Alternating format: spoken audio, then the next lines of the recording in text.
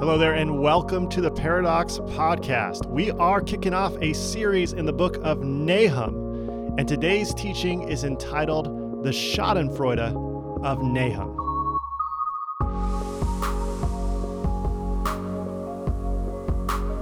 The book of Nahum is only 3 chapters, so let's dive right in to see what kind of book this is. Chapter 1, verse 1 reads, An oracle concerning Nineveh, the book of the vision of Nahum of Elkosh. A jealous and avenging God is the Lord. The Lord is avenging and wrathful. The Lord takes vengeance on his adversaries and rages against his enemies. The Lord is slow to anger, but great in power, and the Lord will by no means clear the guilty. His way is a whirlwind and storm, and the clouds are the dust of his feet. He rebukes the sea and makes it dry, and he dries up all the rivers. Bashan and Carmel wither, and the bloom of Lebanon fades. The mountains quake before him, and the hills melt. The earth heaves before him, the world and all who live in it. Who can stand before God's indignation? Who can endure the heat of God's anger? His wrath is poured out like fire, and by him the rocks are broken in pieces. The Lord is good, a stronghold on a day of trouble. He protects those who take refuge in him, even in a rushing flood. God will make a full end of his adversaries and will pursue his enemies into darkness. Why do you plot against the Lord? God will make an end. No adversary will rise up twice. Like thorns they are entangled. Like drunkards they are drunk. They are consumed like dry straw. From you one has gone out who plots evil against the Lord, one who counsels wickedness. So after the first 11 verses of the book of Nahum, something becomes quite apparent.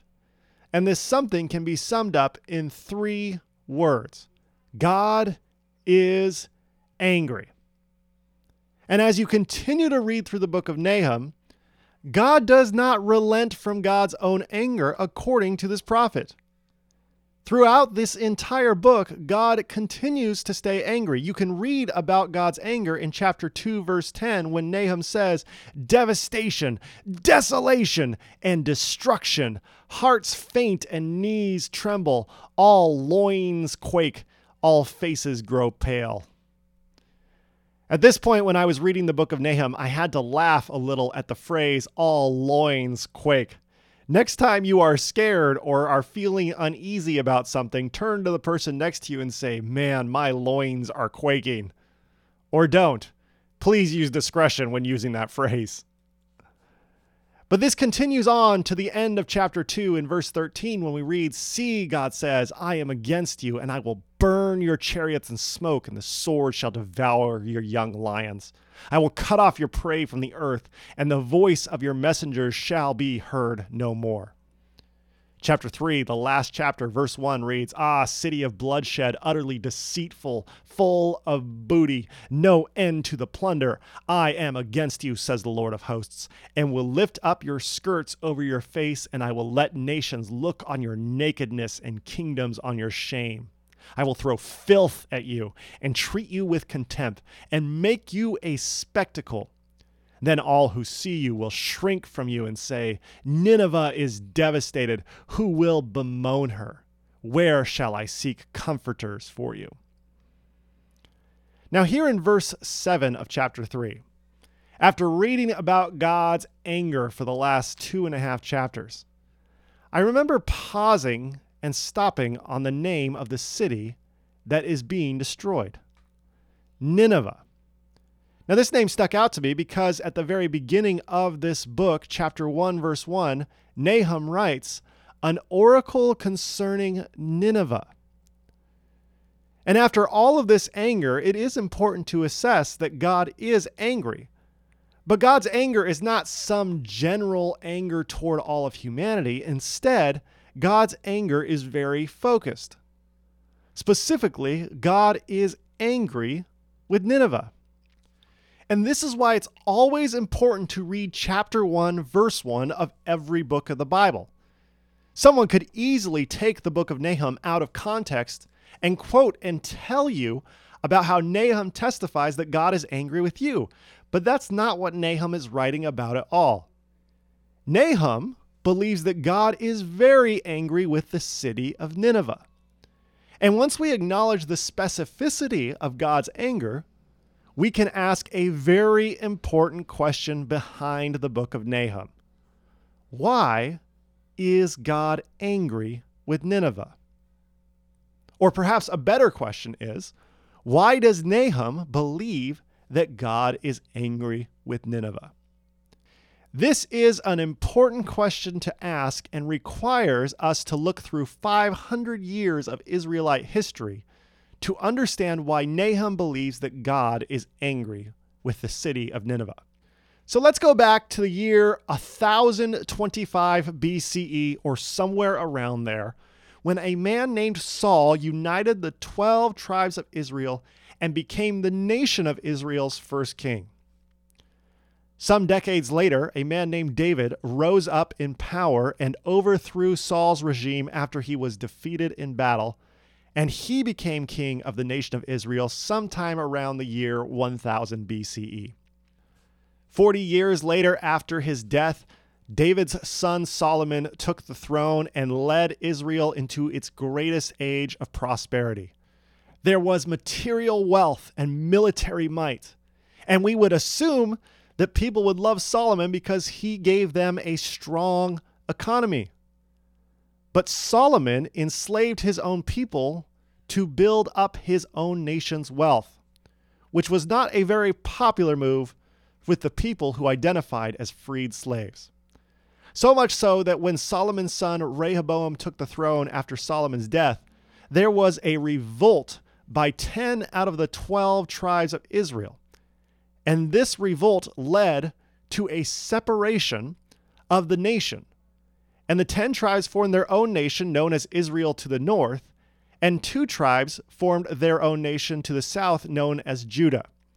Judah is where Jerusalem is today, and Judah continued to uphold the lineage of David on the throne, while a man named Jeroboam took over the throne of Israel to the north.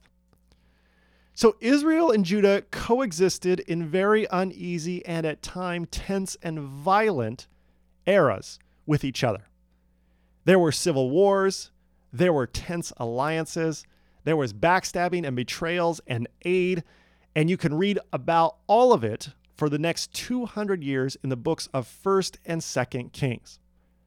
Now, what's important to remember when you read 1st and 2nd Kings is that it is the history of these separated nations entirely from the perspective of Judah.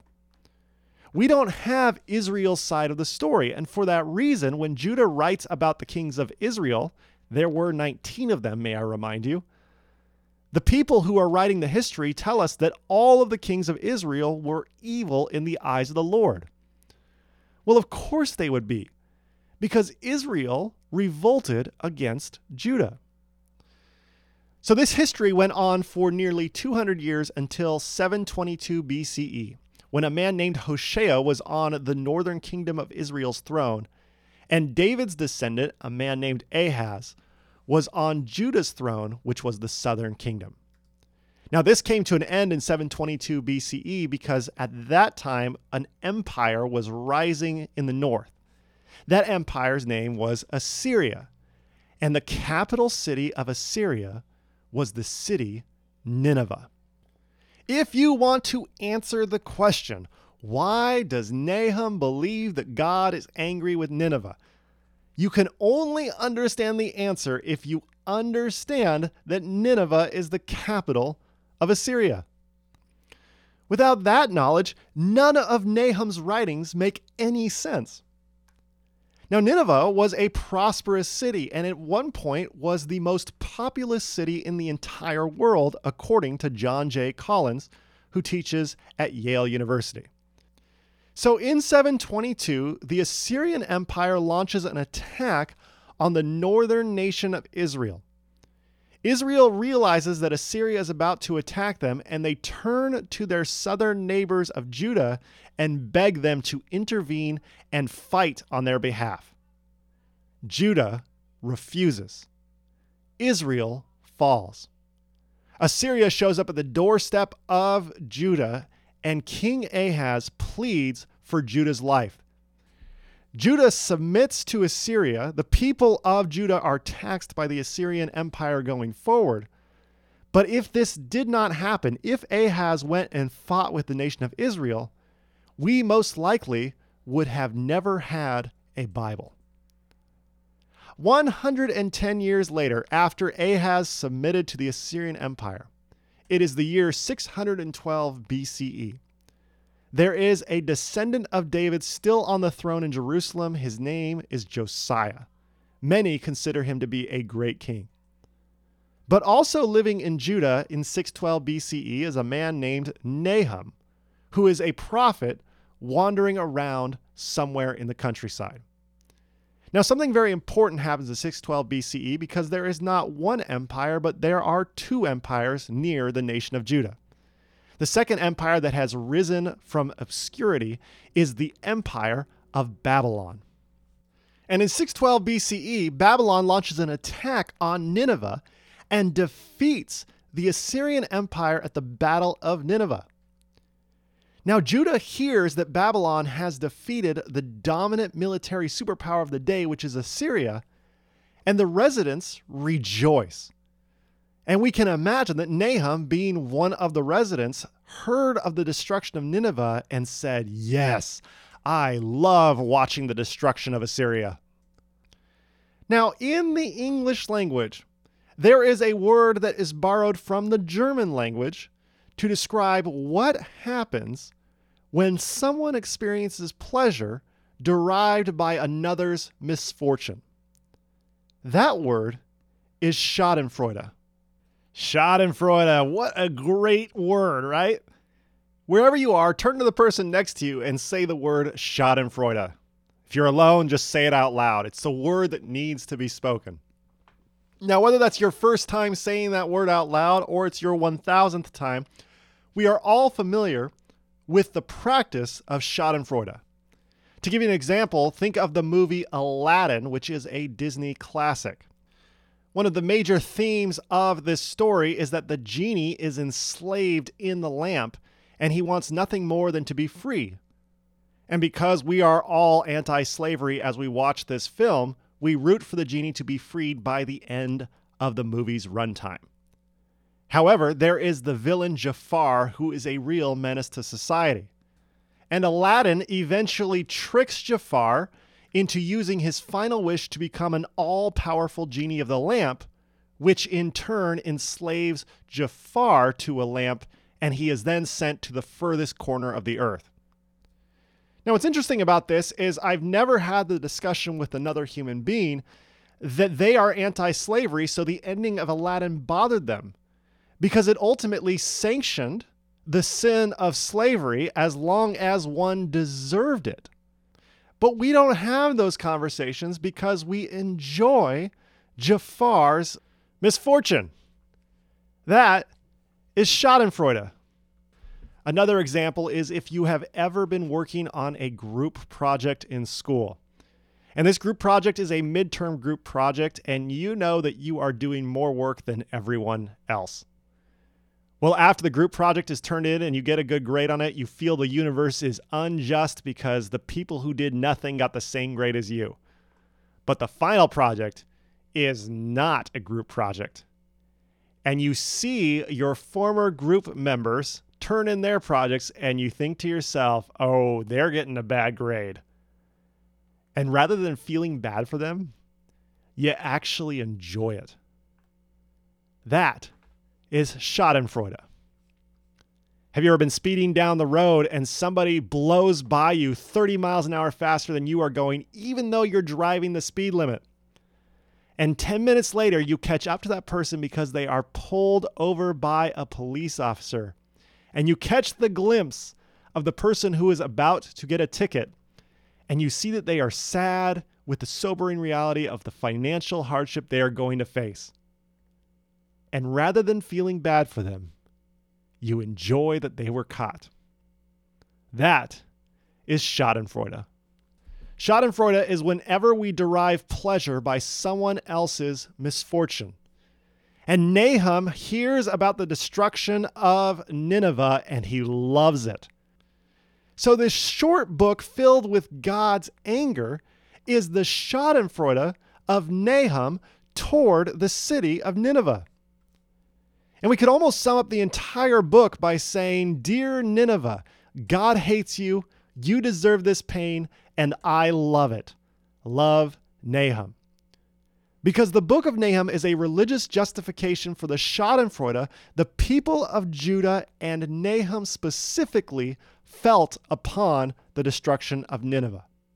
So when we ask the question, why is God so angry with Nineveh according to Nahum?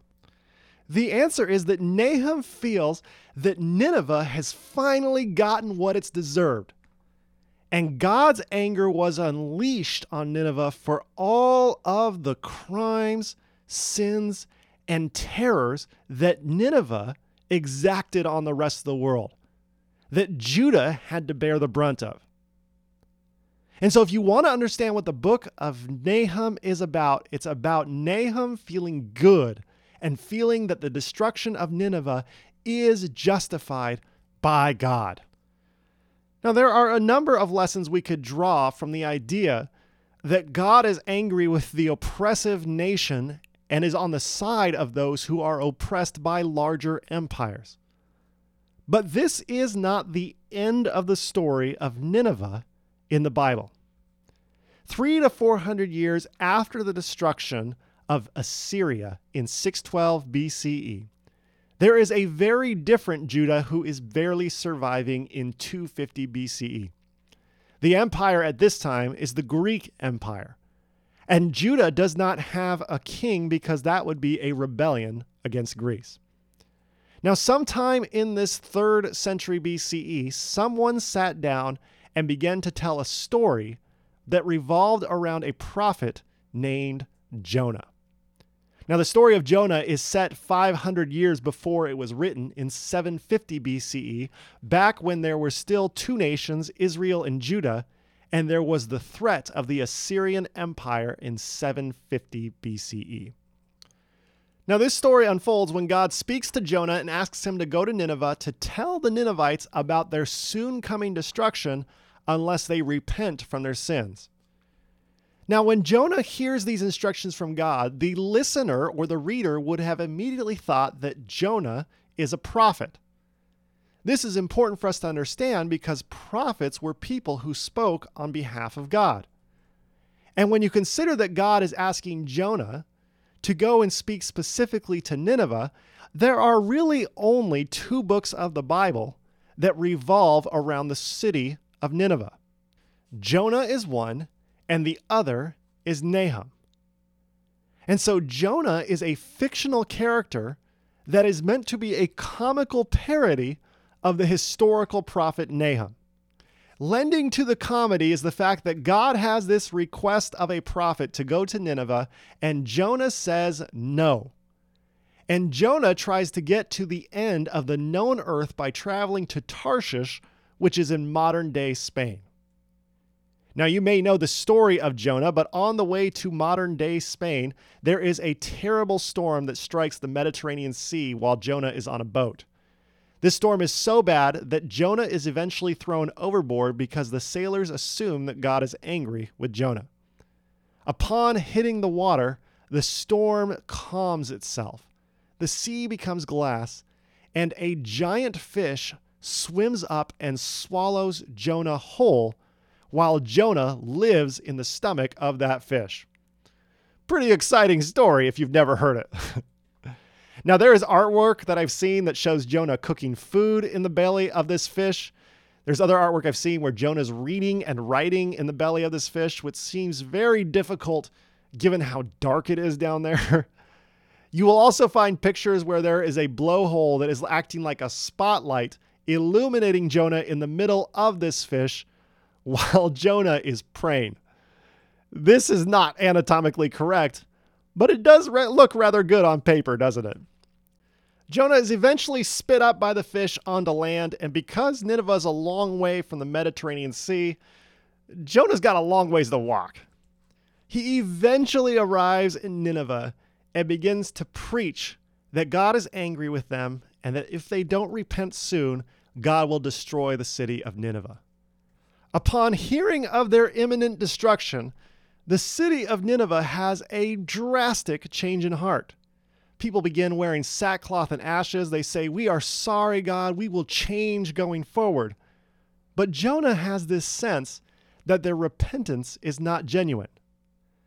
And so after preaching for several days, Jonah then goes up on a hill and waits for God to destroy the city of Nineveh because he is certain that the Ninevites are not genuine or sincere in their repentance. But after some time passes, it becomes clear to Jonah that God has a different assessment of the situation. And in the last chapter of the story of Jonah, chapter 4, Jonah is furious with God. Jonah says these words to God, "O Lord, is not this what I said while I was still in my own country? That is why I fled to Tarshish at the beginning, for I knew that you are a gracious God and merciful, slow to anger and abounding in steadfast love, and ready to relent from punishing." Jonah is furious with God because he knew all along that God was kind and forgiving. Jonah goes on to say in verse 3, "And now, O Lord, please take my life from me, for it is better for me to die than it is to live." There is then silence after Jonah says these words, and God recognizes that it's very hot where Jonah is. So God sends a bush to grow and give Jonah shade in the midst of his anger and his sweat. But after some time, Jonah does not change his heart. So God allows the bush to die. The death of this bush throws Jonah into overdrive. He says to God, "It is better for me to die than to live." And this time, God answers back. God says, "Is it right for you to be angry about the bush?" Jonah responds, "Yes, angry enough to die."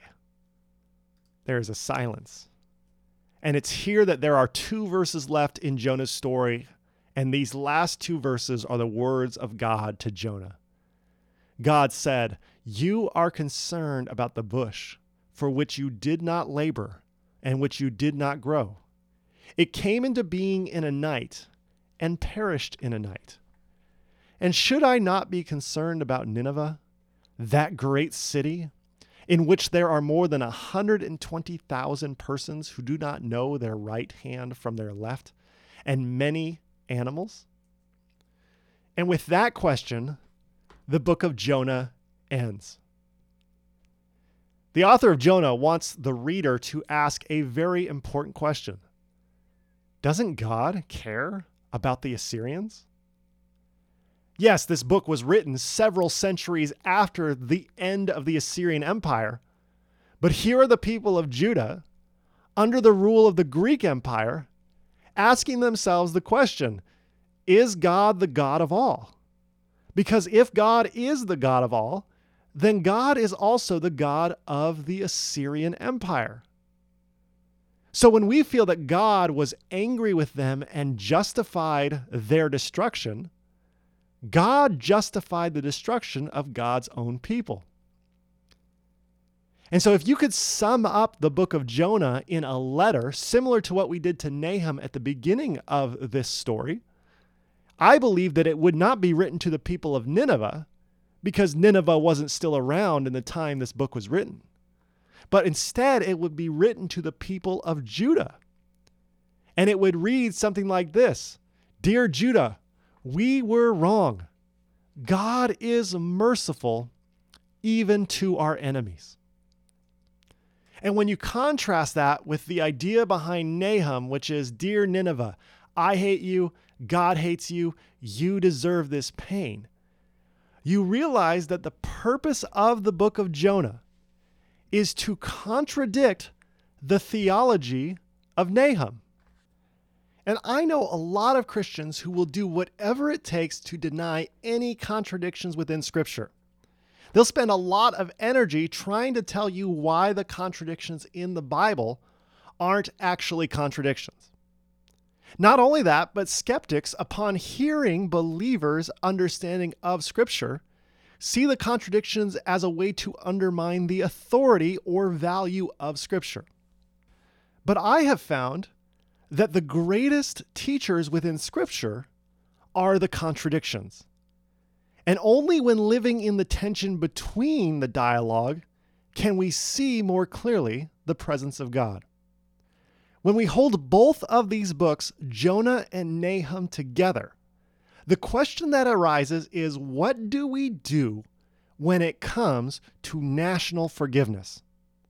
When another empire or nation has attacked or wronged us, how do we respond? Now, Jonah and Nahum both have very different answers. Nahum responds by saying that karma is real and the people in power will get what's coming to them eventually. Jonah responds by saying, can you humanize your enemies? And when you compare and contrast these two different books with very opposing theologies, it becomes more sense when you place them in the proper historical context. Nahum is much more of a visceral, quick reaction, right? The people of Judah were elated that the city of Nineveh was destroyed. Why? Because they had suffered at the hands of the oppressive power of the Assyrian Empire. So there was this rejoicing and relief as they realized they didn't have to suffer from the oppression of the Assyrians for any more time. Conversely, the wisdom in the book of Jonah is the result of 3 centuries of self-reflection. Now, just a reminder that Jonah was written 300 to 400 years after the fall of Nineveh. This is longer than the United States of America has been an independent nation. And so Jonah, representing some movement within the people of Judah, represents that there is a real question as to how we should view the people who oppress us. And the author of Jonah believes that God is not the God of some, but that God is the God of all. And because of that, there are some serious implications in the way that we view the destruction and the devastation of our enemies. And so Jonah contradicts what Nahum believes to be true. But Nahum would look at the author of Jonah and say, you have never had to suffer at the hands of the Assyrian Empire. You don't know what we felt because we're still living with the people who have had to bury their sons and daughters because of the cruelty of Nineveh. So I must tell you that I empathize with both Nahum's point of view and the author of Jonah's point of view. I empathize with both of them because I think they're both valuable and they contribute to a very nuanced discussion revolving around how we participate in national forgiveness when we are attacked. Unfortunately, this conversation does not happen, nor is it acknowledged by the Christian community in America today. Think about what happened shortly after the attacks on September 11. Christians did not respond by saying, well, should we be more like Jonah?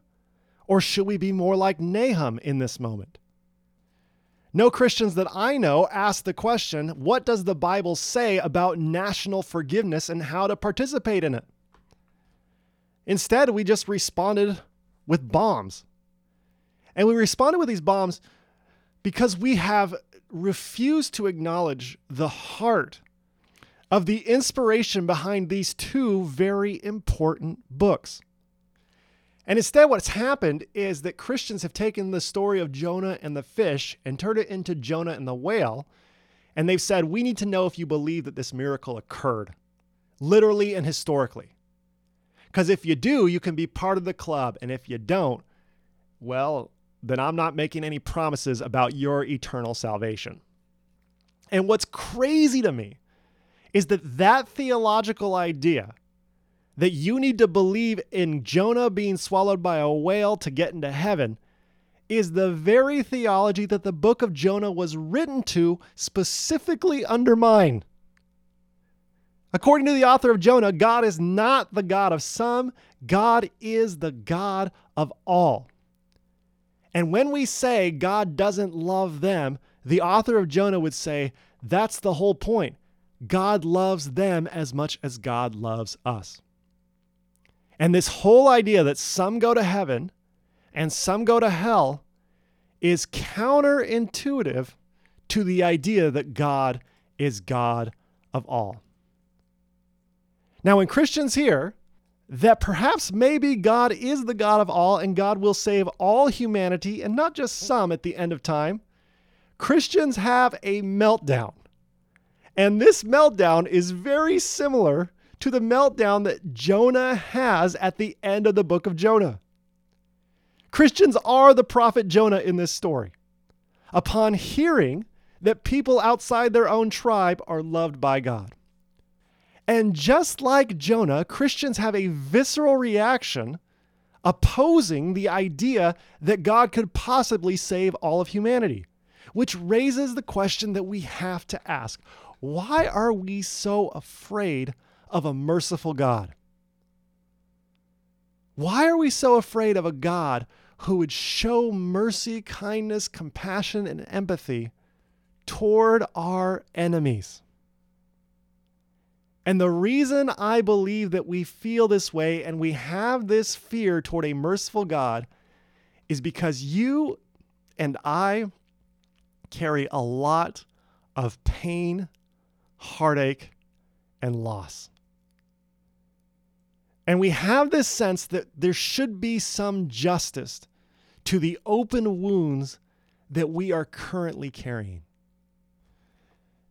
And when it comes to this idea of forgiveness, I will tell you that the most difficult thing to do in all of our Christian faith is the ability to forgive those who have wronged us. But at the same time, the reason that we believe it is so important to forgive as part of the Christian journey is because we believe that God is not the God of some, but instead that God is God of all. And if we believe in that God, the universal God, then that God will always lead us back to the road of forgiveness.